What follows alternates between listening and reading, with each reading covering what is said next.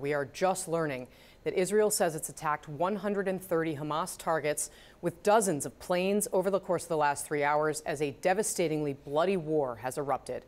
The Israeli defense minister says he's given the order to begin a, quote, complete siege 3 days after Hamas launched an attack by land, air, and sea. Major blasts rocked Gaza just minutes ago.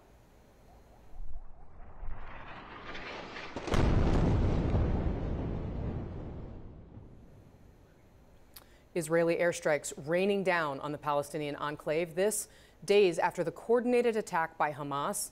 Israel says Islamist militants killed 700 people. The Israeli response to this weekend's attack also coming on the ground. Heavy armor and troops have been moving south. But any ground offensive will be complicated by Hamas and its allies holding hostages. The Islamist militants in Gaza claim to be holding more than 100 captives. And that's on top of Palestinian civilians on the ground who will likely be caught up in any fighting. Palestinian officials say more than 500 people have already been killed in Israeli strikes. All this as rocket fire from Gaza continues.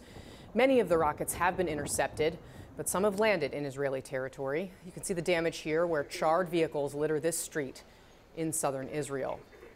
And it's not just the south. There are growing concerns Lebanese militant group Hezbollah will enter the conflict and threaten Israel's northern frontier. Israel says it's already killed armed suspects who entered from the Lebanese side. And it says its helicopters are striking inside Lebanese territory. UN forces have reported explosions near a town on the Lebanese side of the border. For the latest, CNN's Becky Anderson is live in Tel Aviv, Israel. Becky, how have things been unfolding? You and I last spoke around 5 a.m. Eastern time. Quite a lot has happened since. Yeah, this is central Israel. I've got line of sight down the road towards Gaza from here, about 50 miles, and I've got line of sight towards northern Israel here, the Lebanese border. And we are in central Israel, as I said, in Tel Aviv, where we have continued to hear all day the kind of low-level rumblings, booms, the Iron Dome intercepting incoming rockets from Gaza fired by Hamas towards Tel Aviv and Ben Gurion Airport. We've got some evidence this morning when an engineer was coming in that there was an explosion just south of the airport here. Everybody hit the deck there. And so, you know, the intensity of this, I think, is really the story of the hour, you know, and the fact that we have Gaza in play, Tel Aviv and Jerusalem hearing sirens because there are incoming attacks or incoming rockets from Hamas, and then to the north here, the potential for something significant happening on the Lebanese-Israeli border. It is a ratcheting up, there is no doubt, in what is this very bloody conflict, Casey. All right, Becky Anderson in Tel Aviv. Stay safe, Becky. We will be coming back with you much more throughout this hour. But joining us now from Jerusalem is CNN's Ben Wiedemann. Ben, Jerusalem, of course, one of the places where these sirens have been heard. What's the latest there? Yeah, Casey, about an hour and a half ago, we heard the sirens go off and then some distant thuds. We understand there may have been as many as 10 intercepts, and there are reports coming from the Israeli Medical Service that several people were injured on the outskirts of Jerusalem. It's not clear if that was an impact or, as I've seen myself before, when the Iron Dome intercepts incoming missiles, there's a lot of shrapnel that falls to the ground. So that may have been the cause for those injuries as this conflict intensifies. What we have heard so far today, for instance, Yoav Gallant, the Israeli defense minister, has ordered what he called a complete siege on Gaza, cutting off all food, electricity, and fuel to a place where 2 million people are living. Now, according to the World Food Program, 63% of the population of Gaza is, quote, food insecure. The Israelis are, of course, preparing, by all accounts, for a massive ground invasion into Gaza, sending lots of armor in that direction. Now, it's not clear how far they're going to go, but certainly in 2008, 2009, when there was a prolonged outbreak of violence between Gaza and Israel, the Israelis did cut the Gaza Strip in half, but they avoided going into population centers. In 2014, Israeli forces entered the Gaza Strip, but yet again avoided going into population centers. Now, the expectation is this time, given the gravity of the situation, the Israeli operation in Gaza will be much more extensive. It may take time for that to happen, but of course, what we're seeing is that there are, according to the Israelis today so far, 130 strikes in Gaza, they say, on Hamas targets. But what we've seen is that they seem to have done away with what's known as the knock on the roof, where a small explosion is or explosive device is directed at the building. They plan on hitting as sort of a warning shot for people to leave. Sometimes the Israelis will actually call people in the building and tell them to evacuate. It doesn't seem to be happening at the moment. In Jabalia, in the northern part, in the Jabalia refugee camp in northern Gaza, there was a strike earlier today. The extent of damage from the videos we're seeing is massive.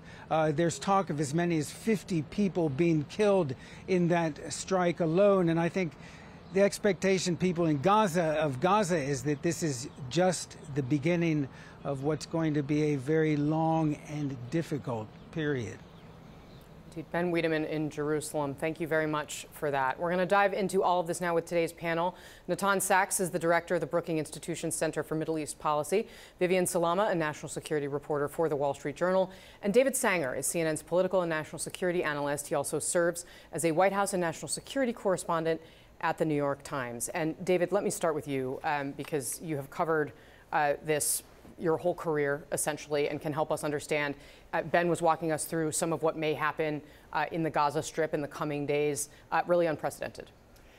It is, and it poses a whole series of dilemmas for Prime Minister Netanyahu, his government, for President Biden, as he tries to support the Israelis. So the first dilemma is, what do you do about the hostages? There are, as you said, more than 100. We've been reporting at the Times the number may be closer to 150. Clearly, some of those are also American citizens, although we don't know how many. But in any case, hostages for any society is a big deal. And for Israel, as you know, it's going to be a huge issue. So they've got competing instincts here. One is to go in to clear out Hamas, and the second is saving the lives of those hostages, and the hostages presumably are in tunnels or in the middle of Gaza. The second problem is, it's one thing to go into Gaza, which we have seen happen before, though not in a long time. It's another thing to stay in Gaza, right? And this is the same problem the United States faced when it went into Afghanistan, when it went into Iraq, because at some point, if you become an occupying force, you just get a constant guerrilla war.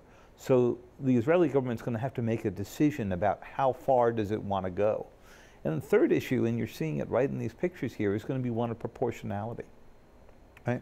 It's been tragic for the Israelis. We think there are about 700 dead. You could see numbers that went way above that fairly quickly if the Israelis sustain this kind of a campaign. And many Palestinians living in Gaza are not fans of Hamas. Natan, this is a region you spend all of your time focused on. You obviously have deep ties to Israel itself. I mean, just talk about what David kind of laid out there and what you see being the next turn in Gaza. Well, what's interesting, not interesting, tragic about this case is that it's not just another round. This is not just another repeat of previous times. In Israeli psyche, this is, to a large degree, Israel's 9/11. What happened on Saturday was so barbaric and so ostentatious in Israeli minds, and we haven't even seen all the pictures yet, that the mood in Israel is very different than it's been in the past. David spoke very well about the price that Israel would pay if it went in, and especially if it stayed there. But Israel is now willing to take prices, to take costs, and to also, take prices also from the Gazans, unfortunately, that it wasn't in the past. And so we could definitely see a massive invasion. We might also see even an attempt to take down Hamas, which is something Israel has never done. Since Hamas took over the Gaza Strip, taking Fatah out and taking over the Gaza Strip, we've seen Israel live with Hamas, of course an enemy, but at least an address they can deal with. Now, a lot of things have changed in Israel. I don't know if the government will decide to topple Hamas. It is not out of the question. It was in previous rounds. It's not today.